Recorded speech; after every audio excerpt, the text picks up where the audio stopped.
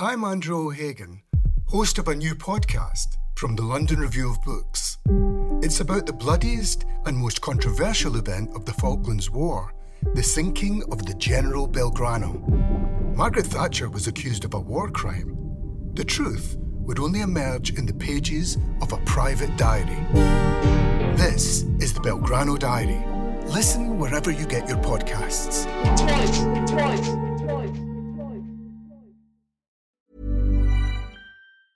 There's never been a faster or easier way to start your weight loss journey than with PlushCare.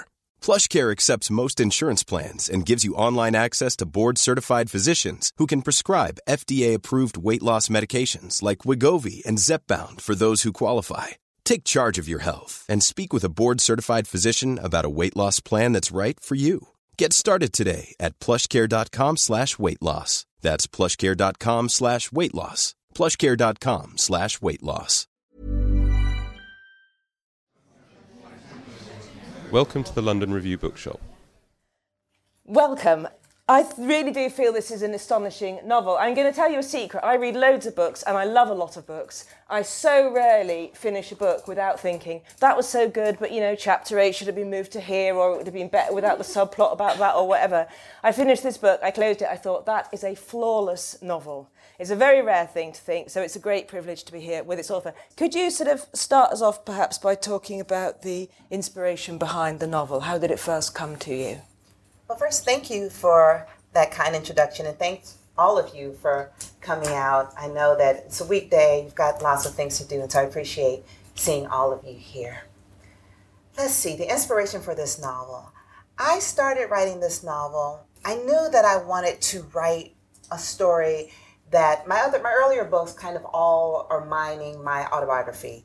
And I decided that for my fourth novel, it was time for me to reach out and kind of engage the world in a different way. And I wanted to write something about the issues around incarceration in the U.S. And so I wrote a grant application to go to Harvard University to do research at their libraries. And I went and I researched and I learned a lot about incarceration. I learned the kind of statistics that'll keep you up at night. I read heartbreaking stories about people who have been wrongfully accused. But I was angry, I was outraged, I was a lot of things, but I wasn't inspired because I didn't have a story. I'm a storyteller.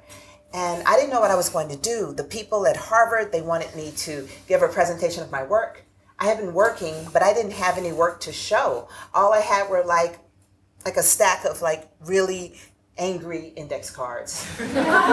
And I was really worried. And I went home to Atlanta, where I'm from, to visit my mother, which is something I do when I have things on my mind. And while I was in Atlanta, I went to the mall to do a little shopping, which is something else that I do when I have things on my mind.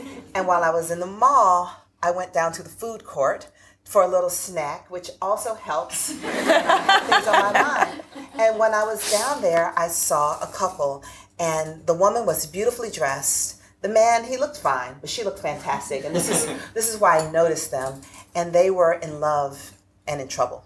And I heard her say, clear as a bell, she said, Roy, you know you wouldn't have waited on me for 7 years. And I looked at him, I looked at her, they looked at me, and I felt like we all knew that he would not have waited on her for 7 years. But then he kind of pushed back against the table and said to her, and possibly to me, he said, I don't know what you're talking about because this wouldn't have happened to you in the first place. And I thought he was right as well.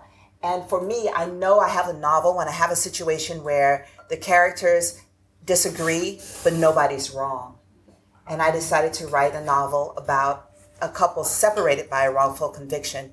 Because for me, also when you write a novel, you need to come from a place of moral ambiguity. Mm-hmm. And when I was thinking about writing about wrongful imprisonment, there's no moral ambiguity. They call it wrongful imprisonment because it's wrong. Mm-hmm. So what's there to argue about? What's there to say?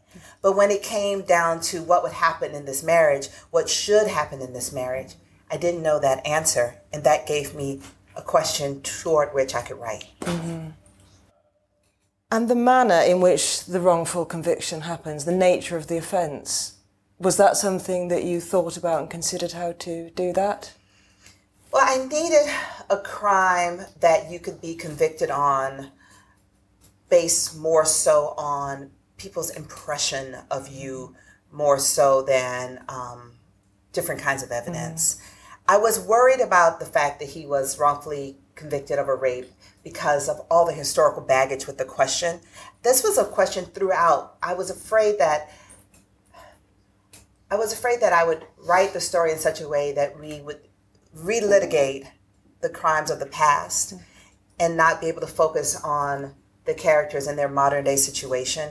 And I think that's why the procedural parts of it, I go by very quickly because I didn't want to make it also feel like a story about the police or a procedural, because I think that we've been weirdly brainwashed by how much entertainment involves the police. So many TV shows, it's all about the police and how they ultimately find the bad guy.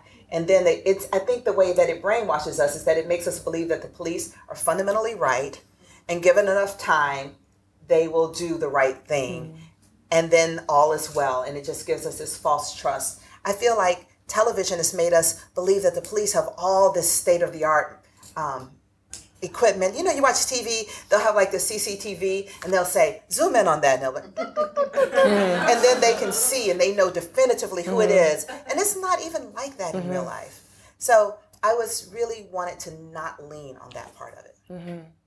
And the reader is never any doubt, and this is all, I don't like to give away too many spoilers in books, but this is all at the beginning. The reader is never in any doubt, because Celestial is never in any doubt that he is innocent. Some readers, though, like they email me and they say, you know, my book group thinks he did it. I feel like I distinctly told you on the back of the book he didn't do it. Yeah. I distinctly told you on this page. But I think that, though, also goes to one of the points that Roy makes, that once you're wrongfully accused, just being accused opens the question as to whether or not you're guilty. Yeah.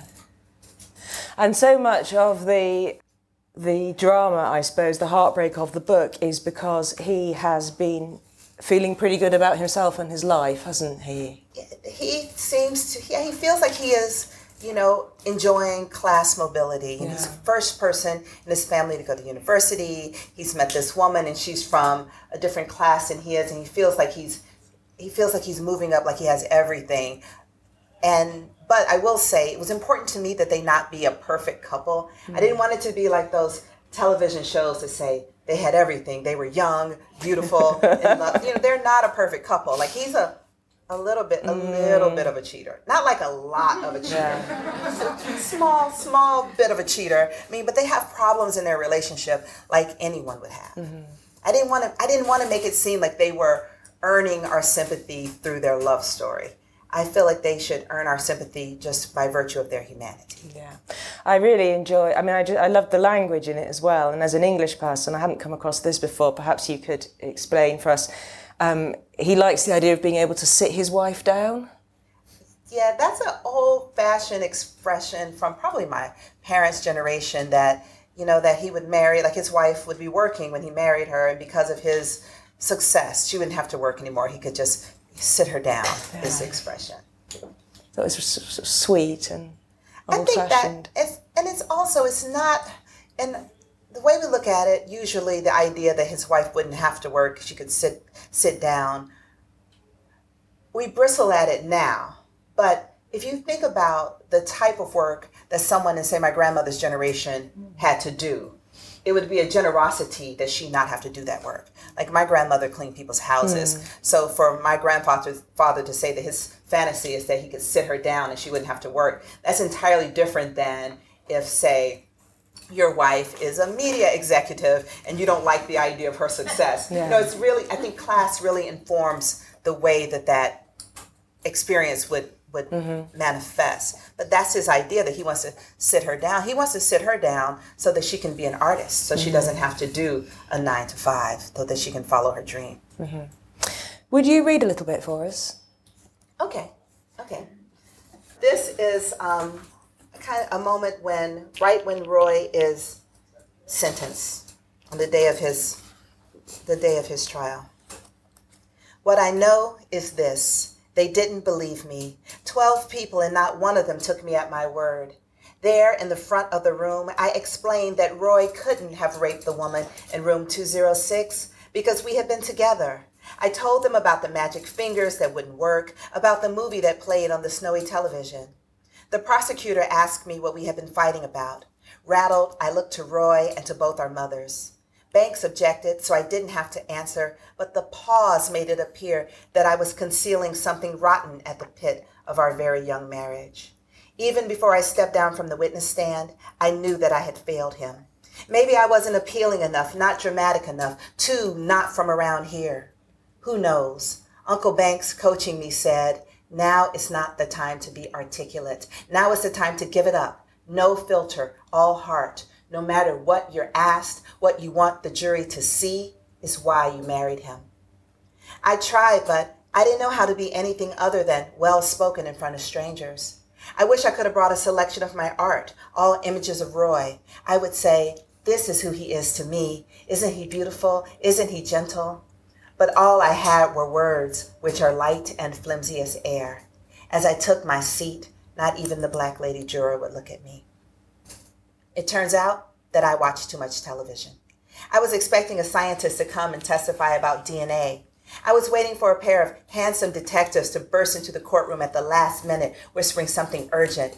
Everyone would see that this was a big mistake, a major misunderstanding. We would all be shaken but appeased. I fully believed that I would leave the courtroom with my husband beside me. Secure in our home, we would tell people how no black man was really safe in America. But 12 years is what they gave him. We would be 43 when he was released. Roy understood that 12 years was an eternity because he sobbed right there at the defendant's table. His knees gave way and he fell into his chair. The judge paused and demanded that Roy bear this news on his feet. He stood again and cried, not like a baby, but in a way that only a grown man can cry, from the bottom of his feet, up through his torso, and finally through his lips. As Roy howled, my fingers kept worrying a rough patch of skin beneath my chin, a souvenir of scar tissue.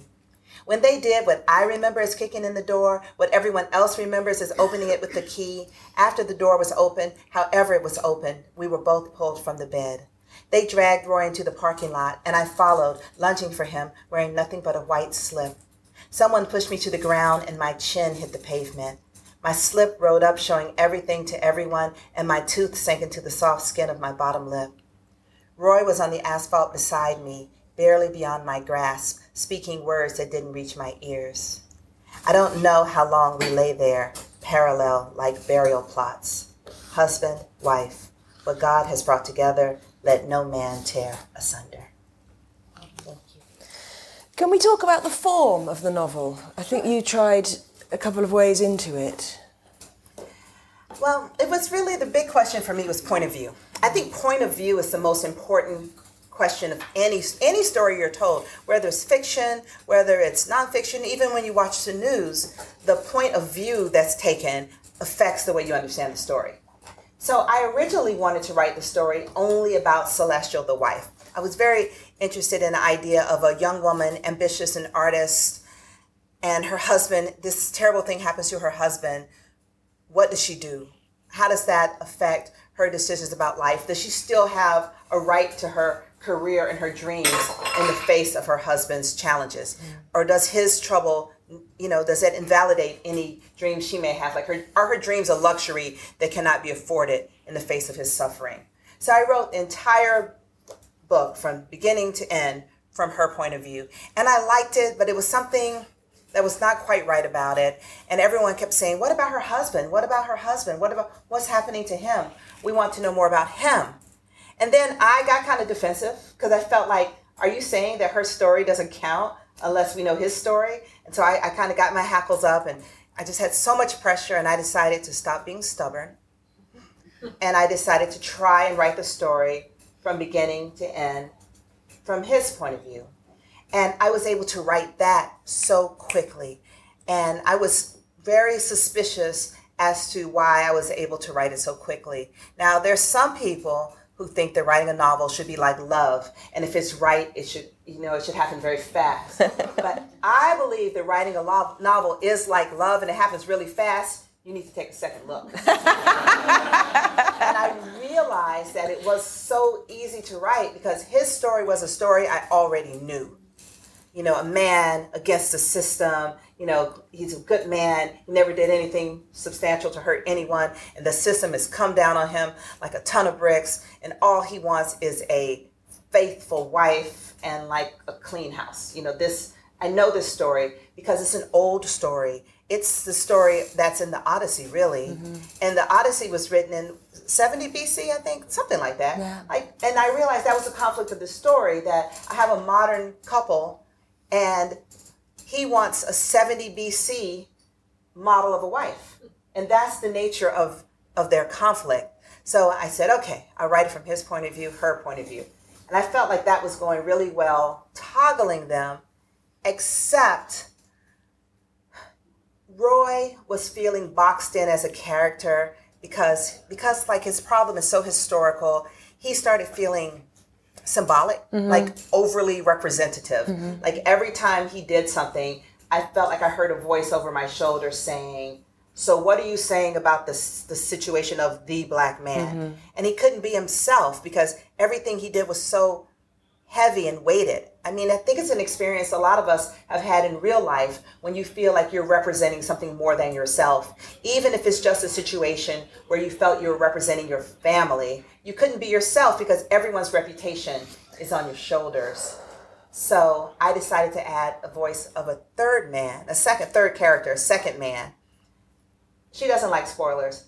I don't like spoilers. But it's not a spoiler. Anyway, it's your book, it's your rules. Because it won't be spoiled. It will be illuminated. This is an illumination. Celestial has another man. His name is Andre. And I allowed Andre to tell part of the story too. But by having the two men together, it gave each of them more room because neither one of them was the one. Mm-hmm. And so I had my three characters and I was going along fine. I really liked the way the story was coming together. And I got stranded 50 pages from the end for a year. A year. It was like me and the book were in a relationship. We had broken up, but we could not afford to move out. So we just had to live there.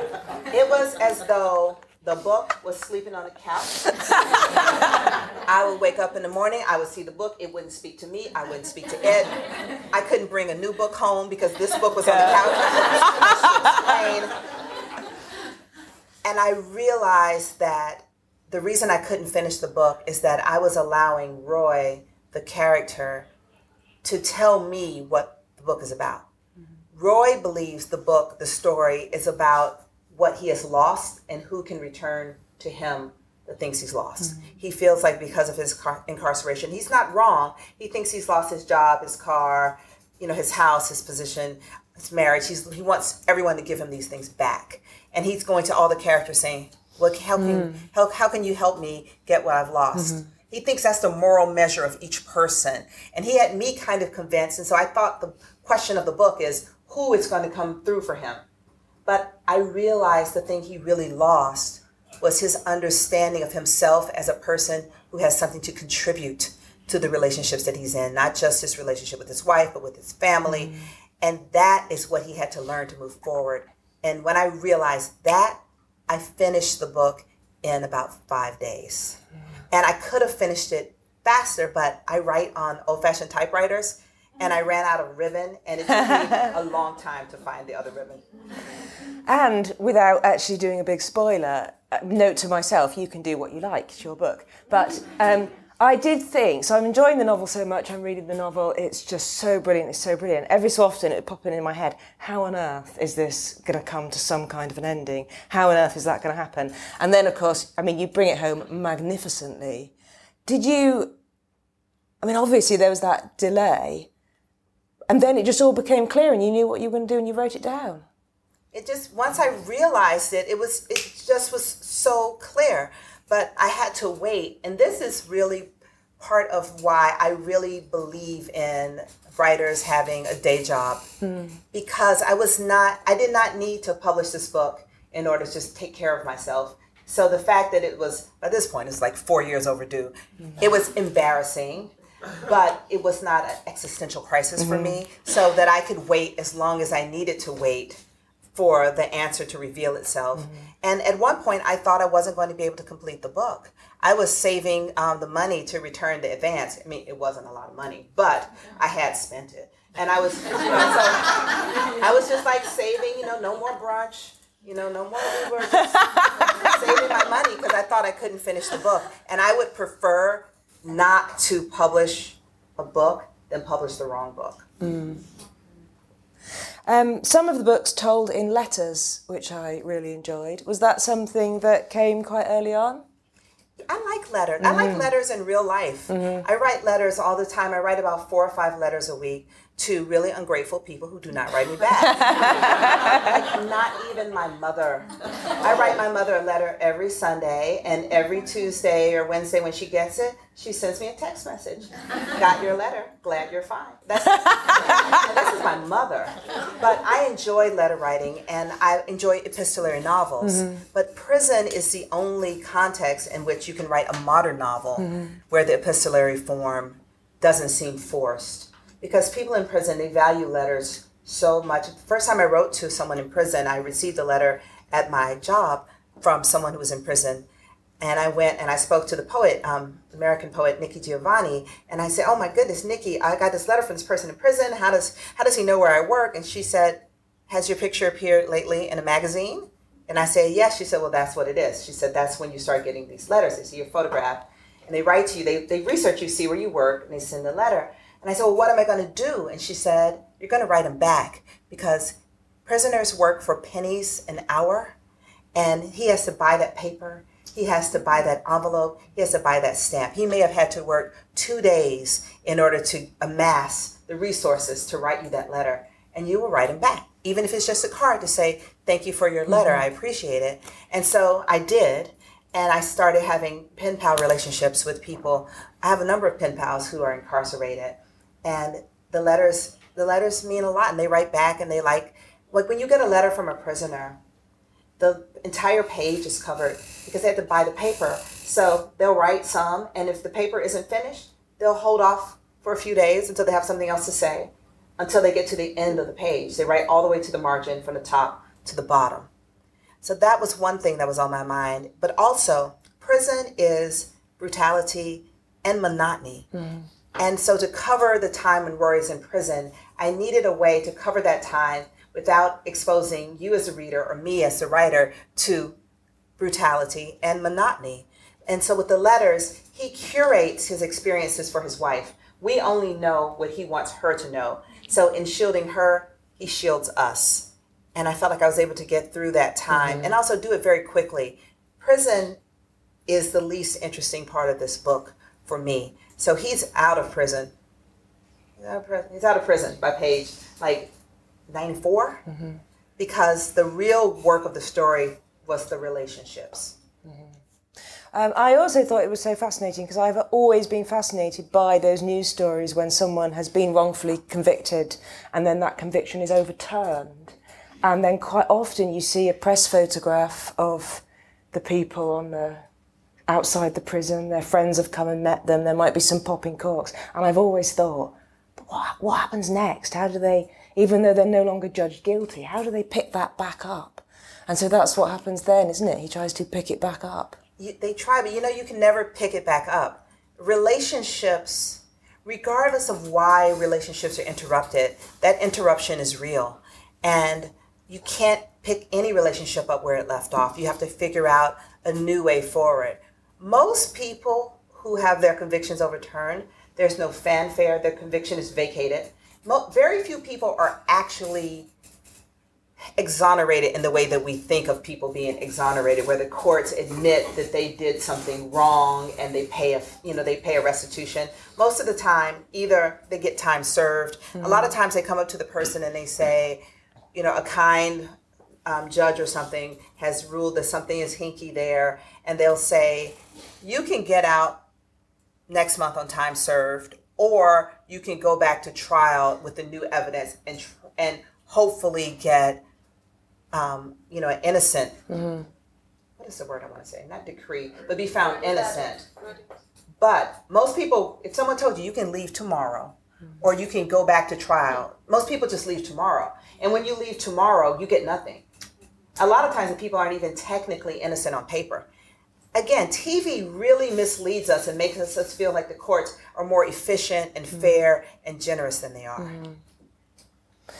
Can we talk about time in the novel? I was interested in this because there's mobile phones and emails a bit, but I felt, is this true, that you were intentionally not giving us sort of clues that would situate us in a time, kind of politically, or a specific year? Well, I hate technology in stories, and I think it's because of my age. I didn't grow up reading stories with technology in them, and I don't exactly know how to use technology in a story. Like, if I put a text message in, even though I text message people, a text message in a story looks, I don't have a word, it's just kind of weird to me. Quality sleep is essential. That's why the Sleep Number Smart Bed is designed for your ever-evolving sleep needs. Need a bed that's firmer or softer on either side? Helps you sleep at a comfortable temperature? Sleep Number Smart Beds let you individualize your comfort, so you sleep better together. J.D. Power ranks Sleep Number number 1 in customer satisfaction with mattresses purchased in-store. And now, save 50% on the Sleep Number Limited Edition Smart Bed for a limited time. For J.D. Power 2023 award information, visit jdpower.com/awards. Only at a Sleep Number store or sleepnumber.com. I think younger people, because text messages are part of their understanding of narrative, will use them. And also, I feel like technology is ruining the best plots. Think about it. Yeah.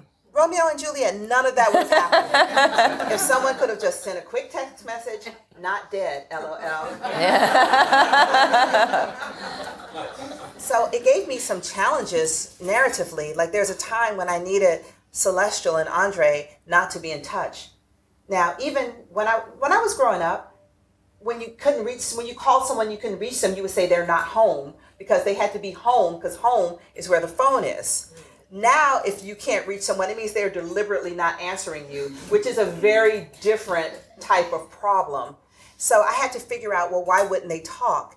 And I didn't want to do something silly like, oops, I dropped my phone in the toilet. I didn't want to get rid of his cell phone for the purpose of them not talking. So I had to figure out a reason why he would not call her. And it took more character development work than I would have had to do in the story set, say, 20 years ago.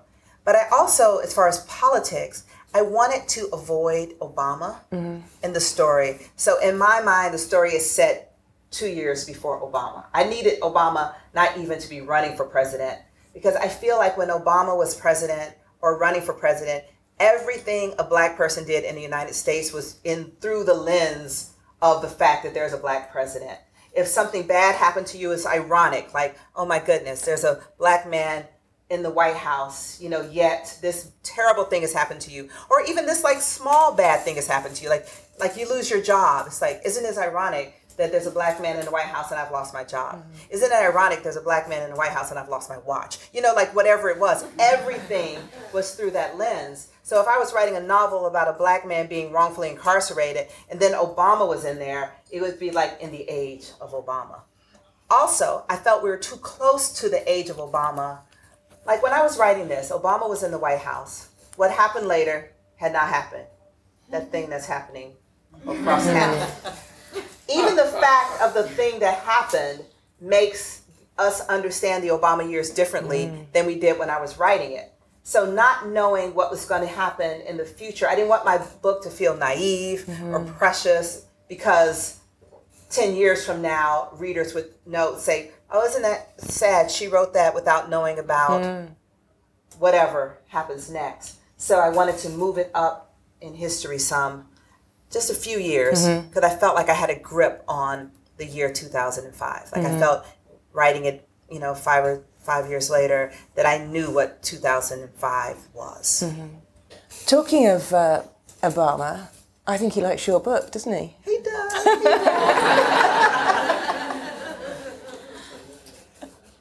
Is that pretty cool? It was wonderful to get on his summer list because when you're a writer, as you know, there are a lot of milestones and things we celebrate in the writing world that other people in your life do not know what that is. They just don't know. And so you tell them, like, you're like, oh, I won an award from Penn.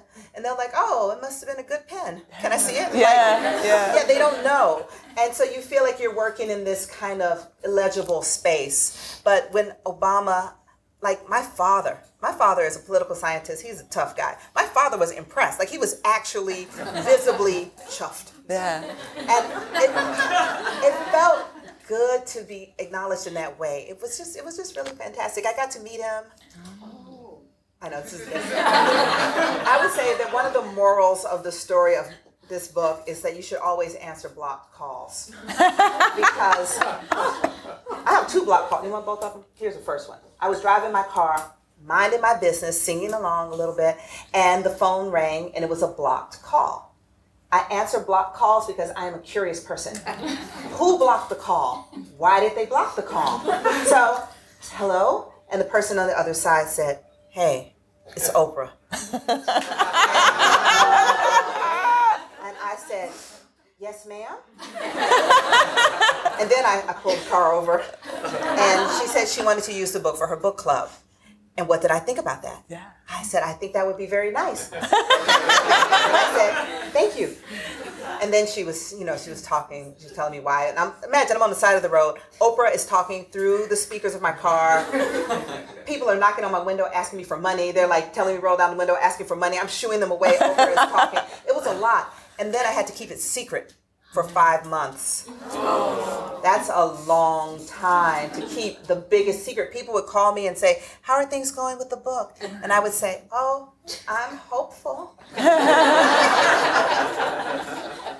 And the other time I received the block call, well, the next time I saw a block call, now I answered them eagerly, yes. And it was the offices for the Obamas inviting me and about 7 or 8 other women to come and talk to Mrs. Obama about her book before it came out. She wanted to talk about how she could, as though we could help, but about getting the word out and talking about the themes. I think kind of practicing, book tour questions. We were like a book club for her. But he at the end, after we did our thing, he came in the room and he complimented the book. He said, I can't tell you exactly what he said because it's a spoiler. He asked about that particular plot point. There's a juicy one about halfway through. That's all we'll say. Yeah. But he came in and he said that he enjoyed the book. And then he said, I read the book this summer. He said, Michelle, she just read it a couple months ago. And she said, well, I was working on my own book. And he said, I'm just saying, I'm the one that brought it in the house.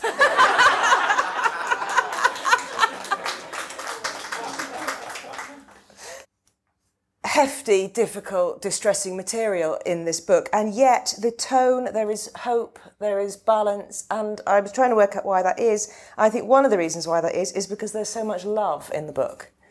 Well, thank you. And I feel like when you write about a topic like wrongful incarceration, which is such an outrage and such an offense against, humanity, there is an impulse to layer it on because you so want a readership to understand how serious this problem is. But I often think of the people who may be reading the book for whom this is an experience they've lived through in some way. They have a loved one who's incarcerated, or even people who are incarcerated. What a disservice you do to them to write a book where there is no possible way forward for them. It may be helpful to use the book as a piece of activism to make it as dark as possible so that other people will feel motivated to act, but it's at the expense of the readers who know that experience. Also, I feel like if you have your characters having a full range of human emotion, there will be hope. There will be a certain lightness in places. There'll be love, and there will also be humor. Mm-hmm. There are about 5 different fathers in this book. Mm-hmm. And in my experience, I think this is a universal fact, that fathers are all under the impression that they are funny. Like, my father is convinced. My father thinks he's hilarious. Like, fathers think they're funny. And so with 5 fathers in the book, there are, there's like weird advice. There's, there's humor. There's just predicaments and things too.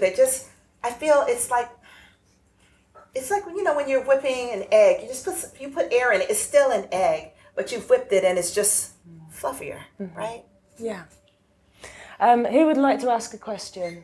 Thank you for coming today. It's just amazing to hear you. I'm a big, big fan of your work. I remember reading on Twitter that you said that a lot of people had very strong responses to Celestial's character and disliked her. I would love to hear your thoughts on that. There are some people that really, really hate my character, Celestial. And it hurts my feelings because, I invented her and I think, and also she and I have quite a bit in common, and it hurts my feelings when people really dislike her. But I think it's because of what I call the tyranny of genre expectation. When you say, I've written a novel and it's about a woman and her husband is wrongfully accused, you say, oh, this is one woman's brave fight to free her man. Like, that's just what you expect. And when it's not that, it's like jarring. And also, I think we are socialized to value women to the extent to which they can sacrifice, the extent to which they're in service to others. And so when I didn't build her character around that, it's just, people just get really, some people get really mad. There was a book club in Los Angeles. They came to blows. I was like, ladies. Yeah, no, it was really, but it was just the idea of it, like just the concept of it is just galling to some people. But I think that meaningful conversations will be uncomfortable. And so I think that it's ultimately a good thing, but it hurts my feelings a little bit. Or it makes me feel like maybe if I had written it differently, they would have felt more compassion for her. And I also think there's a lot of pressure on women writers, women characters, and women people to be this word they use, likable. We see when people talk about it with politicians, like this idea that you need to feel like the person is offering you a slice of cake. And I don't think that's a fair way to assess writers, books, characters, or people.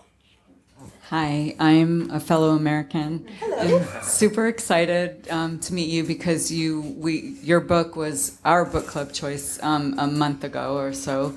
And how'd it go? It was fabulous. It really was. We had a few questions that I don't know that I want to ask because we're not supposed to spoil. But one thing that after listening to you, I just was wondering, when you took the year to finish the ending, did you write any alternative endings that, you kind of played with? And or how many alternative endings did you write? And when you said it makes me feel like you didn't like my ending. No. I didn't. I just wondered in that year. Says, oh, that's what you're wearing? No. I just, as a writer. The other outfits? No, as a writer and as a reader, I just, after listening that, it did take you a year. I would never have guessed that after reading the book. But, was it something that you toyed with? Were there alternatives and different scenarios that you played with? There were times before what ended up being the end when I was stuck and couldn't go any further. I was looking back through about the last 50 pages of that, saying maybe this is the end. Maybe it could just end right here. Because a story can end anywhere. Like just you can make the tone and make it the end. Like the story can end when he walks in the door. The story can end when he walks out of the door. The story can end. So I was like, maybe I can end it here. Maybe I can end it there. But I knew in my heart those were not actually the end of the story. But once it became clear. Because when I was stuck at that 50 pages, I could not go another word forward. And I think part of the reason why the writing is as strong as it is that when I couldn't go forward, I would just go back and improve what I had already written. So at least I could feel like I was doing something. Hi there. So I listened to the book rather than read it by paper. It's an amazing audiobook. And you were saying that you wrote the book as you wanted to write it. Did you ever get pressure to enhance it in any way, so add a character or enhance like maybe the father figure of Roy or anything like that, or did you just stick true to what you wanted to write? I mostly had pressure to make it more overtly about racism, because I do think there's a lot of pressure, particularly on Black writers, that your work should be half art, half sociology. And I was even advised by an editor. She said, well, maybe you could put some more Black Lives Matter in the book. Like, I have some Black Lives Matter here in my bag. And that was very frustrating to me because I just felt like I was coming up against these expectations of what this book should be about. Because also I sold the book, I got the book contract on the idea. I'm writing about a woman whose husband is incarcerated. So they were expecting that book. So what I had to do was stop show, and also my friends, like my actual friends, everyone, they were just so shaken up by, people would say, well, maybe you can make him guilty, because then if he's guilty, it gives her more room to be free to have other decisions. If he's guilty, as though her ownership of her own life, like he has to forfeit his ownership of her life for her to have her life back. And I would say, are you trying to say that he has to forfeit her life for her to have her life? And people would say, oh, you're just too intense. But that's what but that's what's implied in that. And so I feel like when you write a book with an unusual plot and it's not finished, it's not tight, it's not good yet, it's not as good as you can make it, people's reaction is to tell you to make it more conventional. They say something's wrong with this, and something is wrong with it, but they think the solution is to make it more conventional. And that was hard.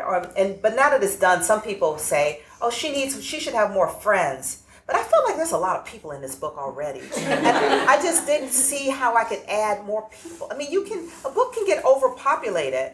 And so I just said, she got enough, there are enough people in the book, I think. But Andre used to have a girlfriend.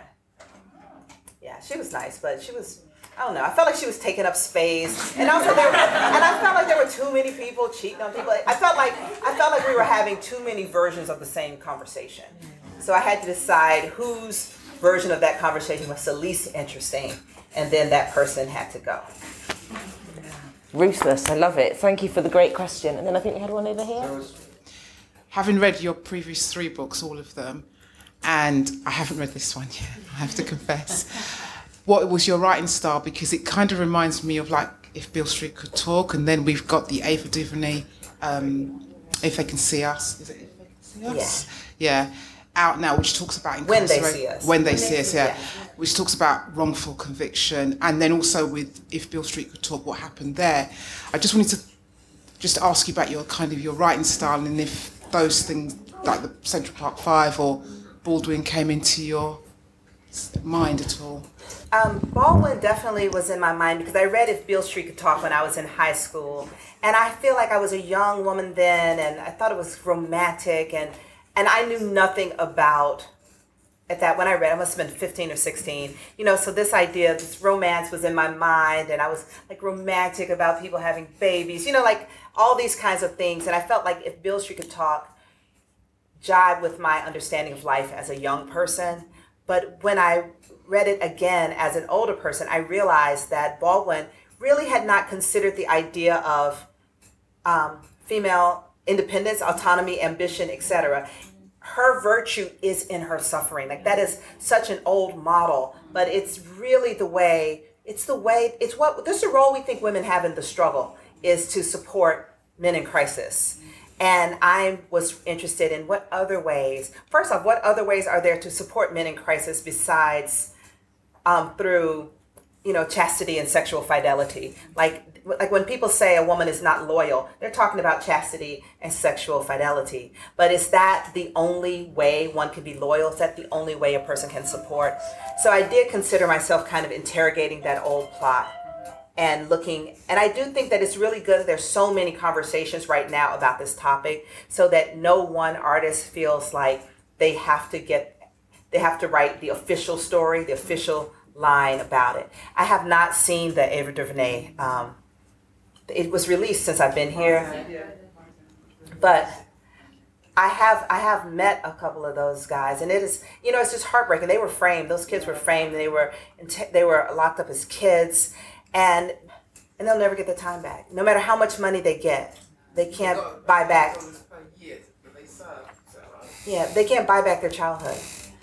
No amount of money will give them back their childhood. Hi. Firstly, congratulations on such a wonderful novel and the endorsements that you've received. For me,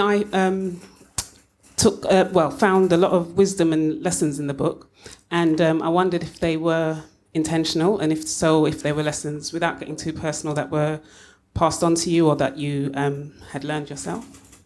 I mean, I do think there are a lot of people giving advice in this book, and some of it is better than others. Some of the advice given in the book are things that I wish someone had said to me more than things. I didn't get very, very good life advice when I was coming up. I think that's a very big part of the generation gap, is that, if you know, I was born in 1970, which means that my parents were born during the Jim Crow era. And they were I grew up in the urban South. I grew up in Atlanta, a major city. My parents grew up in small southern towns. And just their understanding of what life should be is so different. This is not exactly what you're asking me, but I think it'll vibe with it. Like when I wanted to become a writer, I wanted to go to school to study creative writing. My parents thought this is the most ridiculous thing they had ever heard in their life. My mother said, this is like getting a degree in basketball. She said, if you're a good basketball player, dear, no one is going to inquire as to whether or not you have a credential. And she said, if you have a credential and you are not a good player, you will not be drafted. So the credential is irrelevant, she said. And I felt that, no, I wanted to study creative. What I wanted to do, I wanted to study it. They wanted me to get a PhD. And they were like, you can write on the weekend. And I even went to a PhD program, but I felt like I was a bird and I was being trained to be a bird watcher. And then finally, my father was so frustrated with me. He said, your problem is that you never had to pick cotton. And I said, well, Daddy, for me, that's not a problem exactly. And he said, when you pick cotton, you don't go out there and look at the cotton plants and say, I don't feel challenged by this cotton. He said, you don't say, oh, you know, this cotton field does not recognize my complexity. I fear this is not my niche. He said, you just go there and you pick the damn cotton. And I was hurt. I felt so misunderstood because he felt that wanting to be an artist was kind of throwing back in his face all the sacrifice, that I had become like spoiled and lazy and didn't understand work. But I had to make him understand that the fact that I thought that I should be happy, that I should be challenged, that I should be fulfilled, find my niche, that's the fruit of his sacrifice. But he couldn't give me that advice. I had to give it back to him. So I feel like in this book, like Celestial wants to be happy, and her family's like, what is this happy? Happy? What is happy? You don't get to be happy. You get to do what you're supposed to do. You get to do your duty. You don't get joy. And so they can't give her that advice. But I have other people who give her that kind of advice because I wanted that advice to be out there in the world. You know, so in some ways, I think when I write books, there's a certain amount of wish fulfillment. You know, things that I wish had been told to me.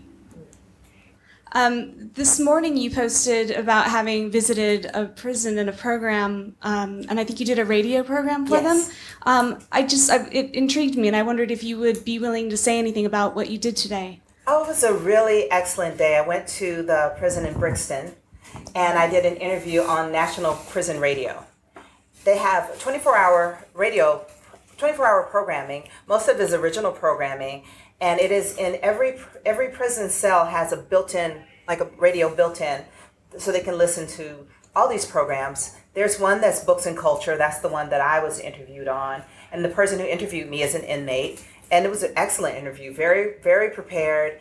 And they have all kinds of shows. There's a show where you can write in, a request show where you can write in a song you want to be played for someone in prison, and you write a little letter and they read it on the air and play the song. So different than prisons in the US.